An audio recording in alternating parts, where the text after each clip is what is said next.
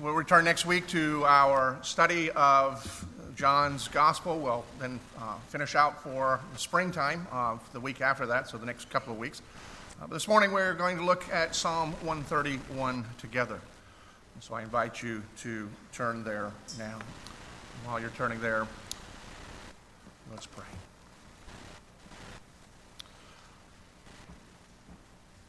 Our Father, we come to you this day that you have made, this day that we celebrate, this day that has been made, that we would come into your presence and be able to rejoice and be glad in it, for it is a day where you are with us. You're with us always, but uniquely you meet us in the house of your people, a place where you dwell all through the world, wherever people gather in your name. And we come not only to honor you through praises and offering our prayers, but to give our minds and our hearts to you, that you might speak to us. And so, Father, we come now praying that you would speak to us by your Spirit through this word that you have given and recorded for us.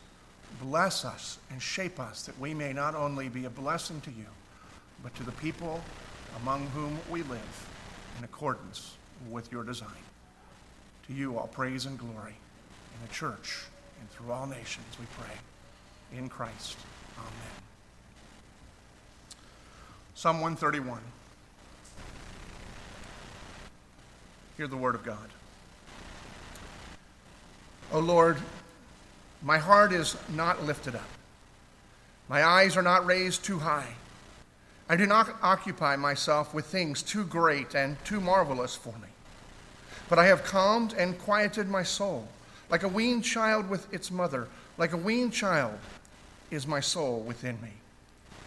O Israel, hope in the Lord from this time forth and forevermore. Amen. The grass withers and flowers fade, but the word of our God endures forever. So I want to begin with a question for you. What are you getting, or what did you get for your father to celebrate today? You know, that's a serious question. I know some of you are thinking that someone stole a page out of my calendar and that I'm a month ahead of myself. I mean, this is Mother's Day. It's not Father's Day. And so what do you mean getting a gift for your father on Mother's Day? This is the day that we get gifts for our mothers to honor them as an expression of our thankfulness and of our appreciation. We get gifts for our mothers or for our wives who are mothers of our children, just as a token and as a gesture. It's like the guy who bought a beautiful, humongous diamond ring for his wife as an expression to say thank you to her for the children that she brought with him into this world. When they got to church, the ring was attention of many people. A friend of the man who purchased the ring took him aside and said, that is really a beautiful ring. But I thought you said that your wife really wanted in a full-wheel drive, an SUV, to be able to get around. And he said, well, it's true, but where in the world am I going to find a fake Jeep?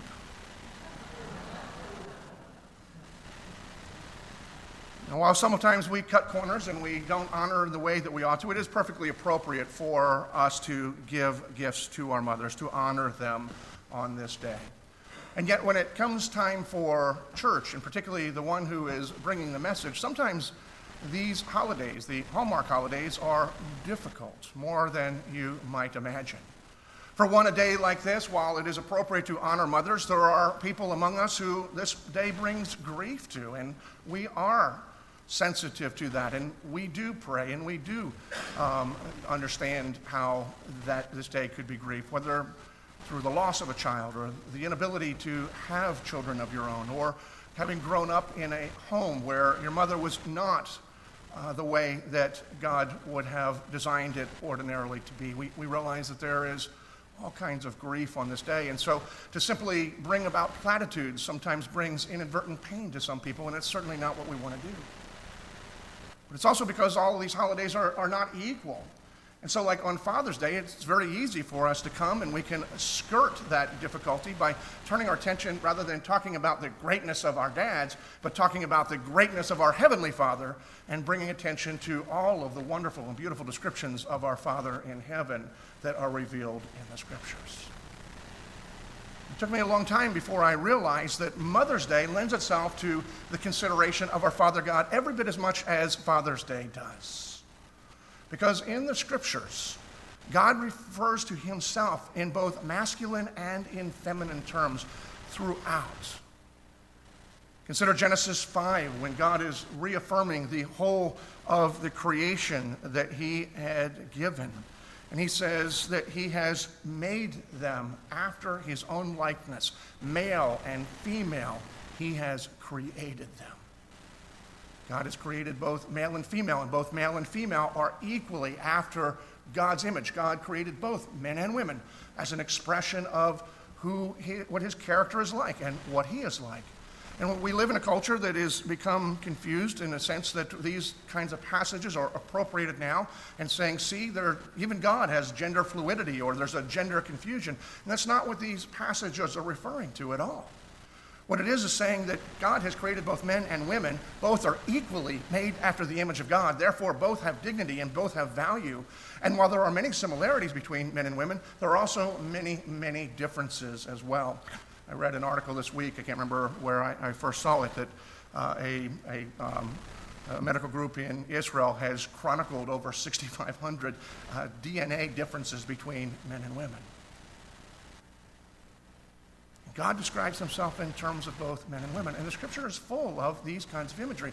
Isaiah himself does a number of them, and just consider these for just a moment. You don't need to turn there unless you're really fast, but consider this, Isaiah 49, verse 15. God is speaking to a people whose whole world is crumbling. They're getting sent into exile, and they feel like God has abandoned them. And as God is beginning to reassure them, he's told them what is going to happen, and he has informed them that their own sin has brought about the consequences that they are experiencing that makes it seem as if God had abandoned them. But in his love, he reassures them with these words. He asks them an absurd question. Can a mother forget her nursing child, that she should have no compassion on the son of her womb? I mean, think about it for a moment, the imagery that God is bringing to mind to these people who are hurting. It's a mother who is nursing and then forgets she has a kid.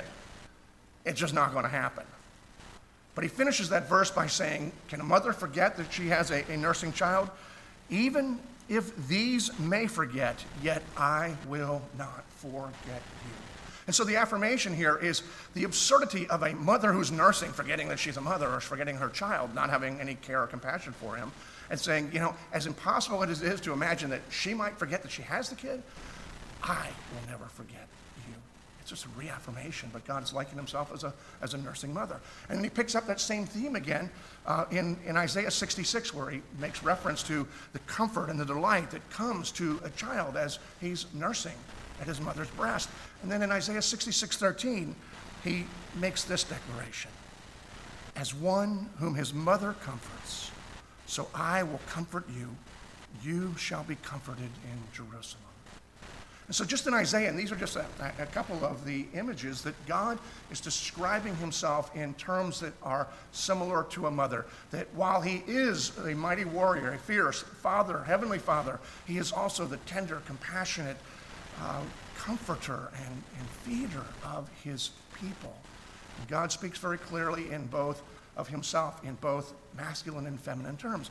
And so it's not just a matter of validating a gender that by tradition has been neglected. It's to say, if we really want to understand our God, if we want to know what God is like, we must not fall prey to tradition any more than we do contemporary culture. We must see the Scriptures, and God refers to himself with both, and we must see him with all of those attributes, the best of what is ascribed to masculinity as well as the best of what is ascribed to femininity. So if God describes himself in this way, I come back and say it's appropriate for us to talk about our Father God on Mother's Day, which then brings us to my original question.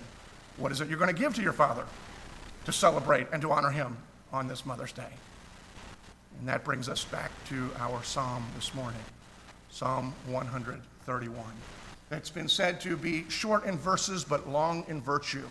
Or as Charles Spurgeon said in his classic work, The Treasury of David, Psalm 131 is one of the shortest psalms to read, but takes a lifetime to learn and to live.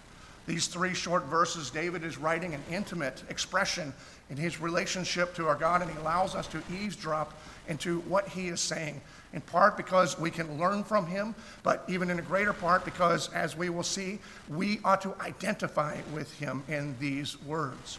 And as David is writing in this psalm, he uses imagery of the way he's going to relate to God, and they lend themselves well to outline as gifts that we, his people, are able to give to our Father that would bring him honor and delight. It's also important that we consider, whenever we talk about ideas, that we're going to give God a gift. So remember, the scripture says, look, am I somebody who's in need? I mean, are we going to give God something he lacks, something he doesn't have? Is there something, there's nothing we have that he hasn't given to us.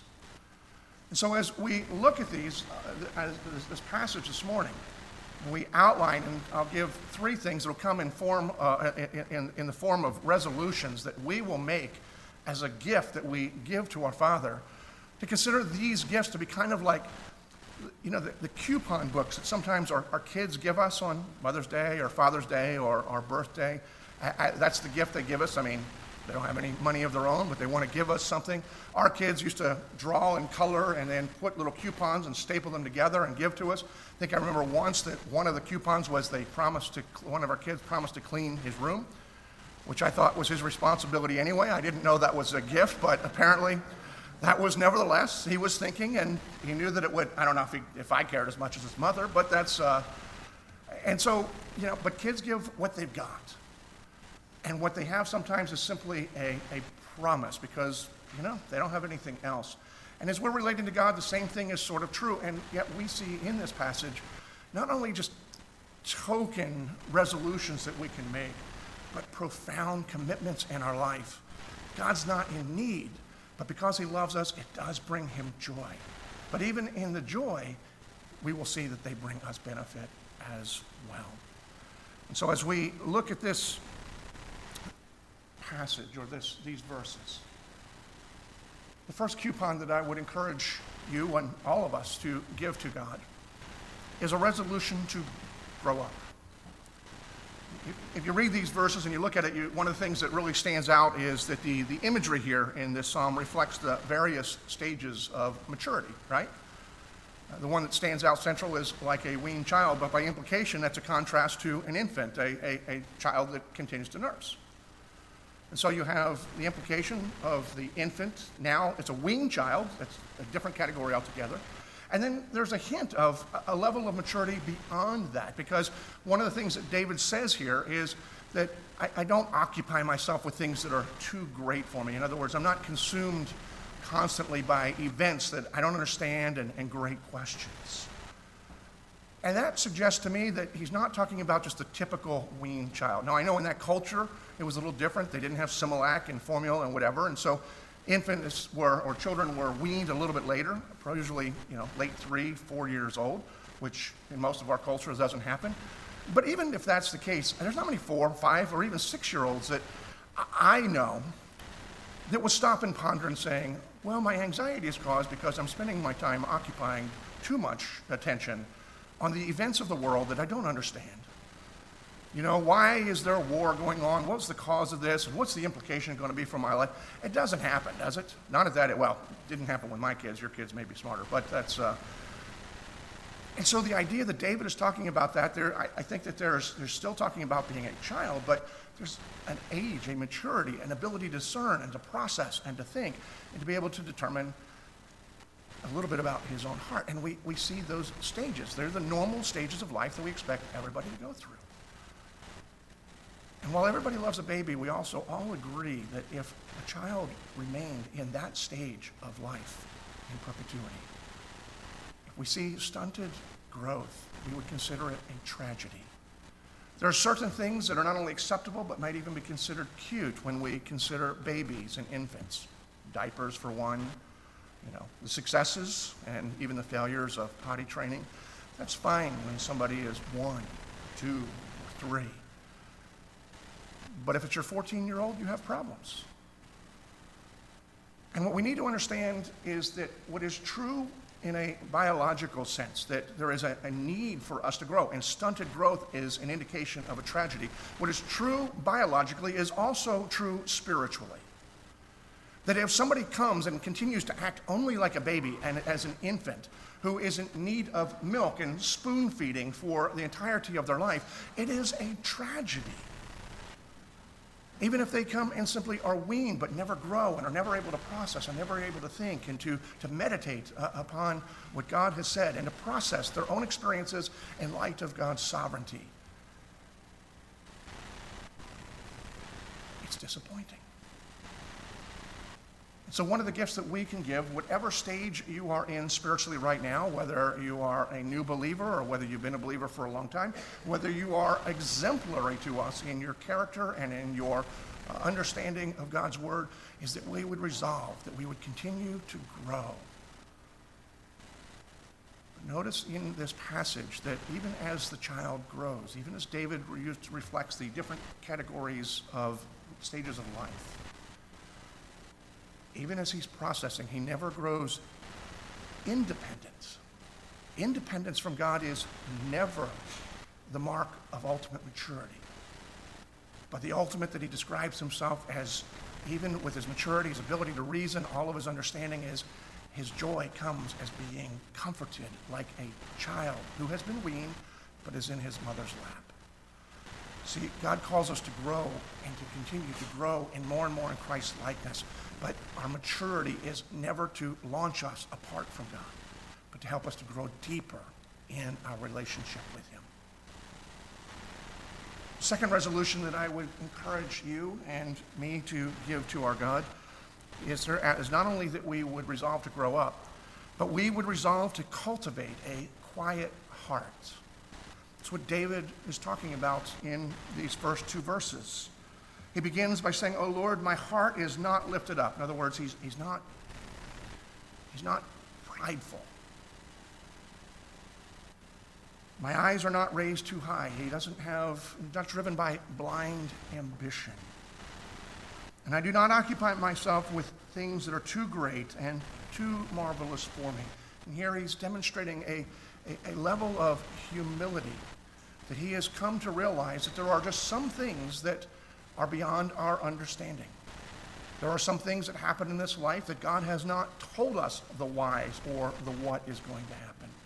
And then there's different variations of that for any one of us. Is you may understand something from God's word or experience that I've not yet come to understand. And it's not that I shouldn't continue to pursue understanding, but if I'm finding myself anxious and feeling oppressed and undone because of my lack of understanding, I need to turn my focus onto something else. I'm just not ready. I'm not mature enough to deal with that.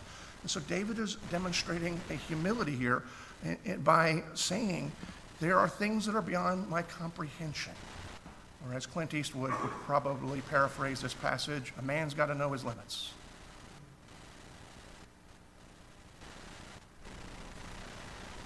And in that humility, we need to learn to be able to say sometimes, I don't know.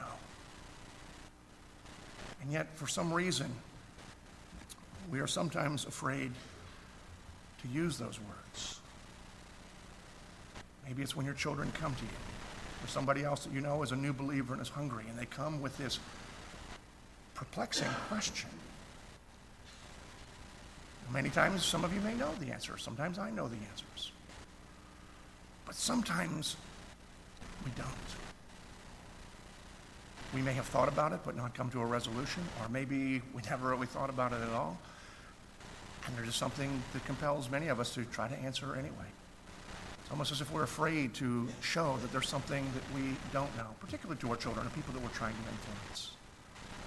And we need to recognize the humility that David is saying and reminding us that sometimes the best answer is, I don't know. In fact, sometimes I don't know is the most powerful answer that you can give, because you are demonstrating, whether it's to your child or to somebody else, that it's not a matter of having arrived, but we are all works in process.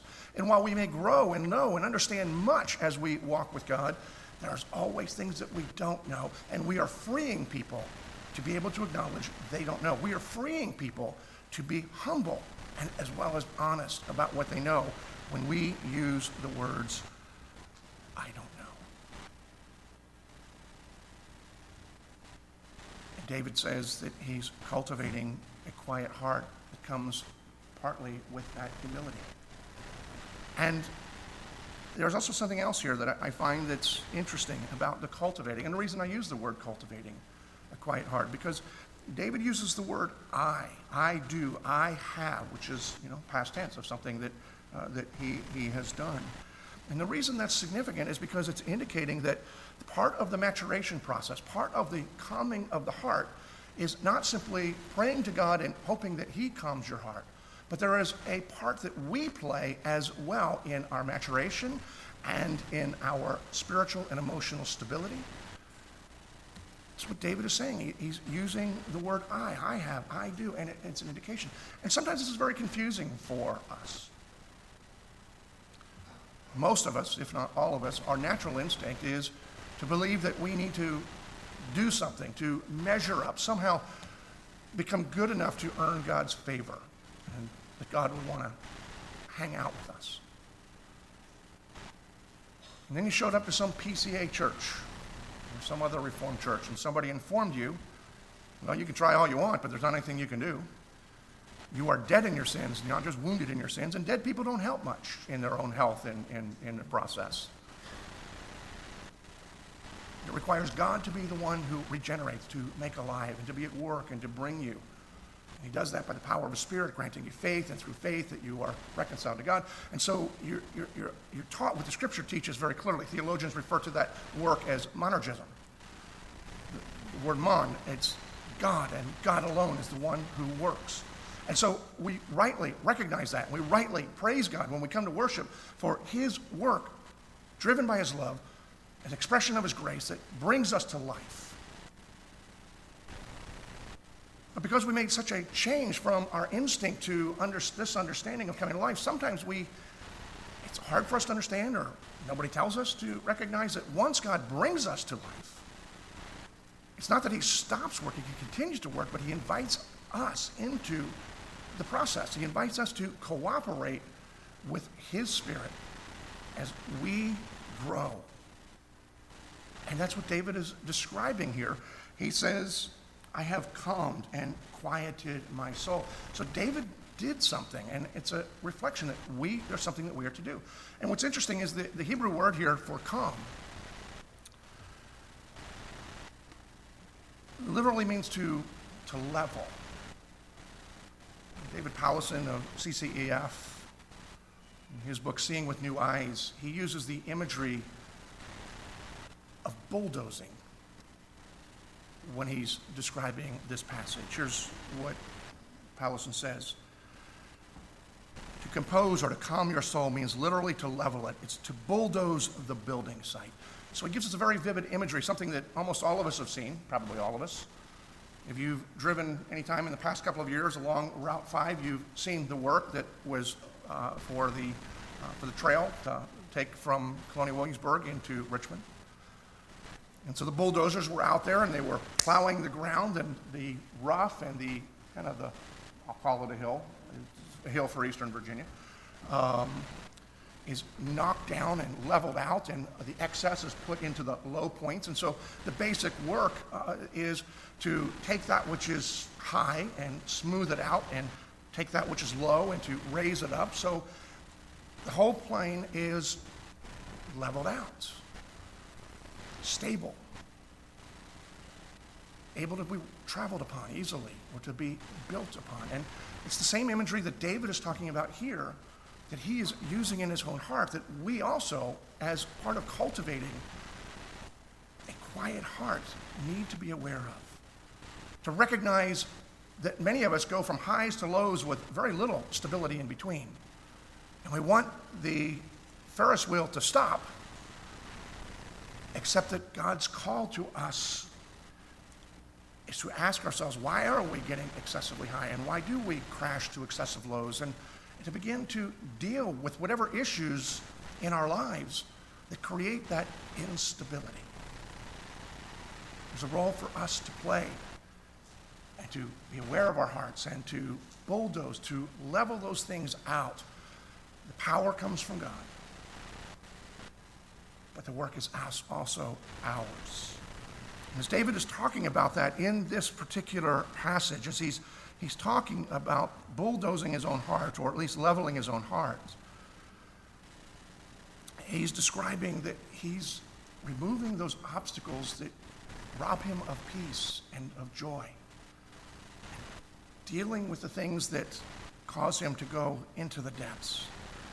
And the result is that he describes himself at the moments when he is successful in this as having the contentment and the comforts of a weaned child who is on his mother's lap. The characteristic that he has here is somebody who knows that he is accepted, knows that he is loved, doesn't feel the need to perform in order to get this acceptance, recognizes that he has the support. His job is not to be the greatest. He's not to be the example. He's simply to relate, in this case, to his Father God with motherly qualities. And this is important for many of us to consider, because if you have any background with an evangelical church, chances are at some point somebody who was trying to help you grow, maybe me, encouraged you and gave you the idea that part of your responsibility is to always be a great witness, to be an example of what a Christian is supposed to be.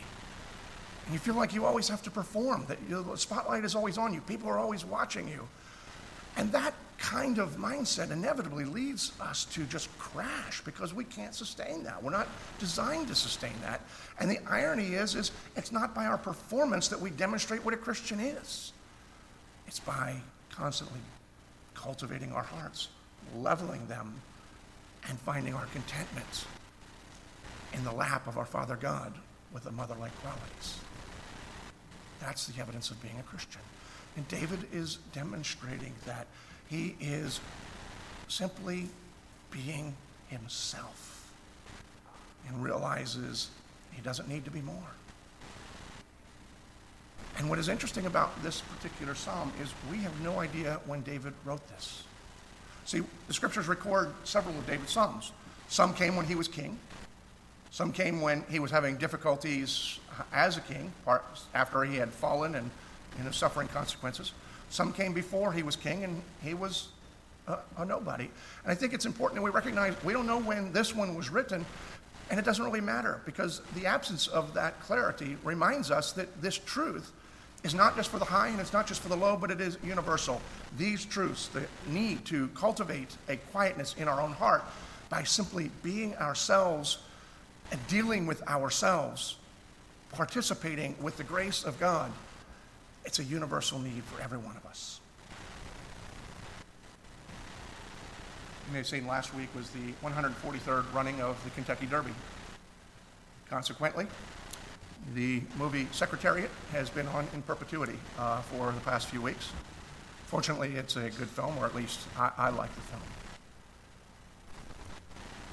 And if you've seen it, you may remember that there is a scene in the movie where Penny Chenery, played by Diane Lane, she's back on the farm, Caroline County, up near Fredericksburg. Her father is still alive, but having had a stroke, he's incapacitated, and so she's taken charge. And she's just gone to the coin toss, which she lost, and therefore she had to settle for the horse that they named Secretariat. And she brings the horse back to the farm. I guess the horse was born on the farm, the other one was taken away. And so she brings the horse to her father, and even though the stroke has robbed him of many of his abilities, at least in the film, he has a reputation for not only loving horses, but having an understanding of them. And he kind of grumbles through, as he's looking at this horse, it just simply says, let him run his own race. And that becomes a theme that is a thread through the rest of the film that pertains not only to the horse Secretariat, but also for the people in the film and the moral of the film that it applies to us as people as well. That's what we're supposed to take away from this film. And what he meant by that, and what the film producers intended for us to understand, is Secretariat was uniquely built, unlike any other horse supposedly that had come before. And while his occupation was horse racing, therefore he was in competition by very definition with other horses, it wasn't the competition, the beating or the losing to other horses that should define him and should drive him. Let him run his own race was simply to say he has a unique design, let him be himself. That's success, and in this case, because he followed his own race, he became what is still considered to be widely the greatest racehorse ever in history. And in some senses, David is saying the same thing for us in this particular passage. It's part of cultivating the quiet heart. See, God made you unique. He's endowed you with certain gifts and characteristics. He has provided you whatever the circumstances in your life. Some of you may be thankful, some of us may be less thankful for them, but all of them are part of divine ordinance to God to shape us to be uniquely who we are. And all he is calling us to do is not be better than other people, but to run your own race in the way that he has uniquely designed you. And only as you run your own race can you experience success, peace, and joy. Because otherwise we are preoccupied with what everybody else is doing, not what God would have for me to do and what has he designed me to do. And so David here is saying very essentially, run your own race, and when you run your own race, you'll find the joy, but you'll also find contentment and peace. Whether you're raised to be a king, or whether you continue to be a shepherd, you can enjoy and glorify God. So resolve to give God a coupon of growing up. Give him a coupon that is a resolution that you will cultivate a quieted heart. And finally, I would say resolve to root your hope in the love and grace of the Lord. That's simply the third verse. It is also the primary means by which we level our heart and by which we bulldoze it. Now, look at that verse for a second so that we understand what that means. And it's really interesting because David begins this verse, O Israel, hope in the Lord. And what's interesting about that is, up to this point, the first two verses were very personal, weren't they? I have my, and he's sharing about himself. Now he shifts gears, almost seems to be preaching, proclaiming. O Israel, meaning people of God, or those governed by God. I think what he's doing here is not only reminding himself, but declaring to everybody else is David's example is not only his own. And the promises that David is clinging to are not only to him. He is but one person who is part of the covenant family known as the people of God, Israel.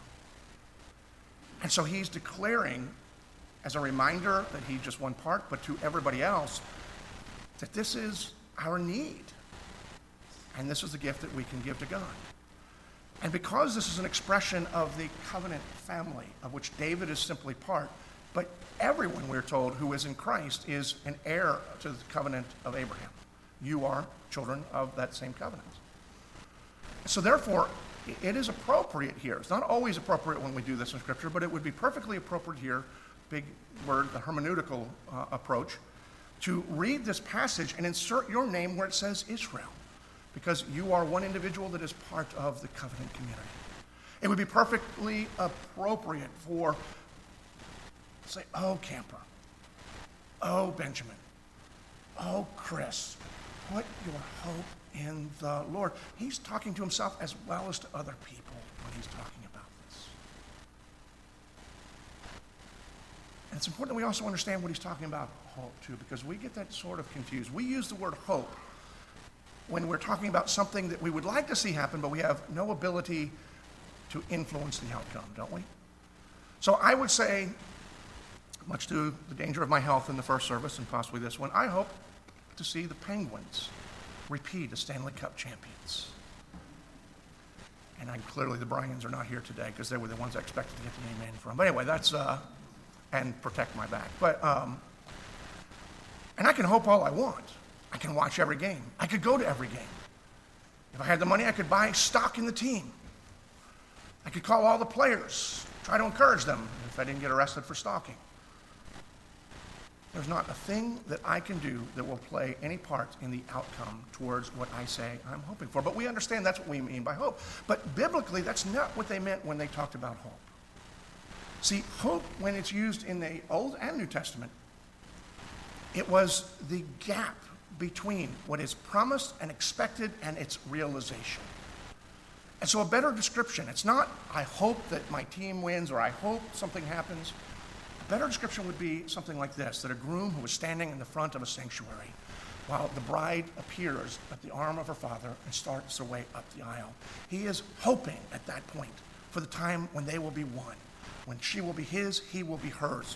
He is hoping because it hasn't yet happened, but it's going to happen. It's pretty much inevitable that it's going to happen, at least at that point. When she comes through the door, it means she showed up, so she didn't bail on him. It's going to happen. It's just, there's that gap. And there are things that are gaps in our lives. God has made promises to us, and he's made the down payment, he's made the deposit, but we haven't seen it yet come to fruition. It's just a matter of time. But it is as certain, because God is the one that's promised it, as if it has already taken place. That's the hope that David is promising, is saying, remind yourself of that hope. Root your hope in the Lord. And when he's talking about the Lord, he means not only the person of the Lord, but every promise the Lord has made. Jesus Christ is Lord. And what David is essentially saying, that Paul would later elaborate, is it's kind of this. Look, if he didn't spare his own son and gave him up for us all, then what promises is he not going to fulfill? That's the basis, the down payment of the hope that we have. But the hope is in the person and the character of God and all of his promises. And that is the basis of the hope. And then David says, put your hope from this point. It's a resolution that he's making, a gift that he's giving to himself and to God. From this day forward and forevermore. Why? Seems redundant. But what David is reflecting in that statement is this. I can make that resolution today, but tomorrow the sun will come up, it's a new day, and I will forget it. And we are so prone to forget that that's where we put our hope, and our hope either gets sidetracked or we just willingly put it in so many other things. We are constantly in need of reminding ourselves of this passage to put our hope in the Lord, because it's that hope in the Lord and all of his promises that enables us the resource and the power to bulldoze the issues in our lives that enable us to grow up. This Mother's Day, I want to encourage you, give the coupon book to God. Make these resolutions to grow up, to cultivate a quiet heart within you, and to root your hope in the Lord, because it is not only beneficial for you, it brings joy to our Heavenly Father. And as the fruit of this comes, I'm pretty sure your earthly mother will appreciate it too. Let's pray. Father, we come to you with thanksgiving and pray that you would speak to us even through this word in this day. We thank you for the mothers who gave us life. We thank you for those who have shaped us. We mourn for those who have lost their mothers or their relationships are strained. But we give thanks nevertheless. But ultimately we give thanks to you, our Lord, for you gave us mothers as a picture of your love that is even greater than we can imagine. May we grow in our understanding of this. May we grow in our experience of this, that we might grow in our joy of you.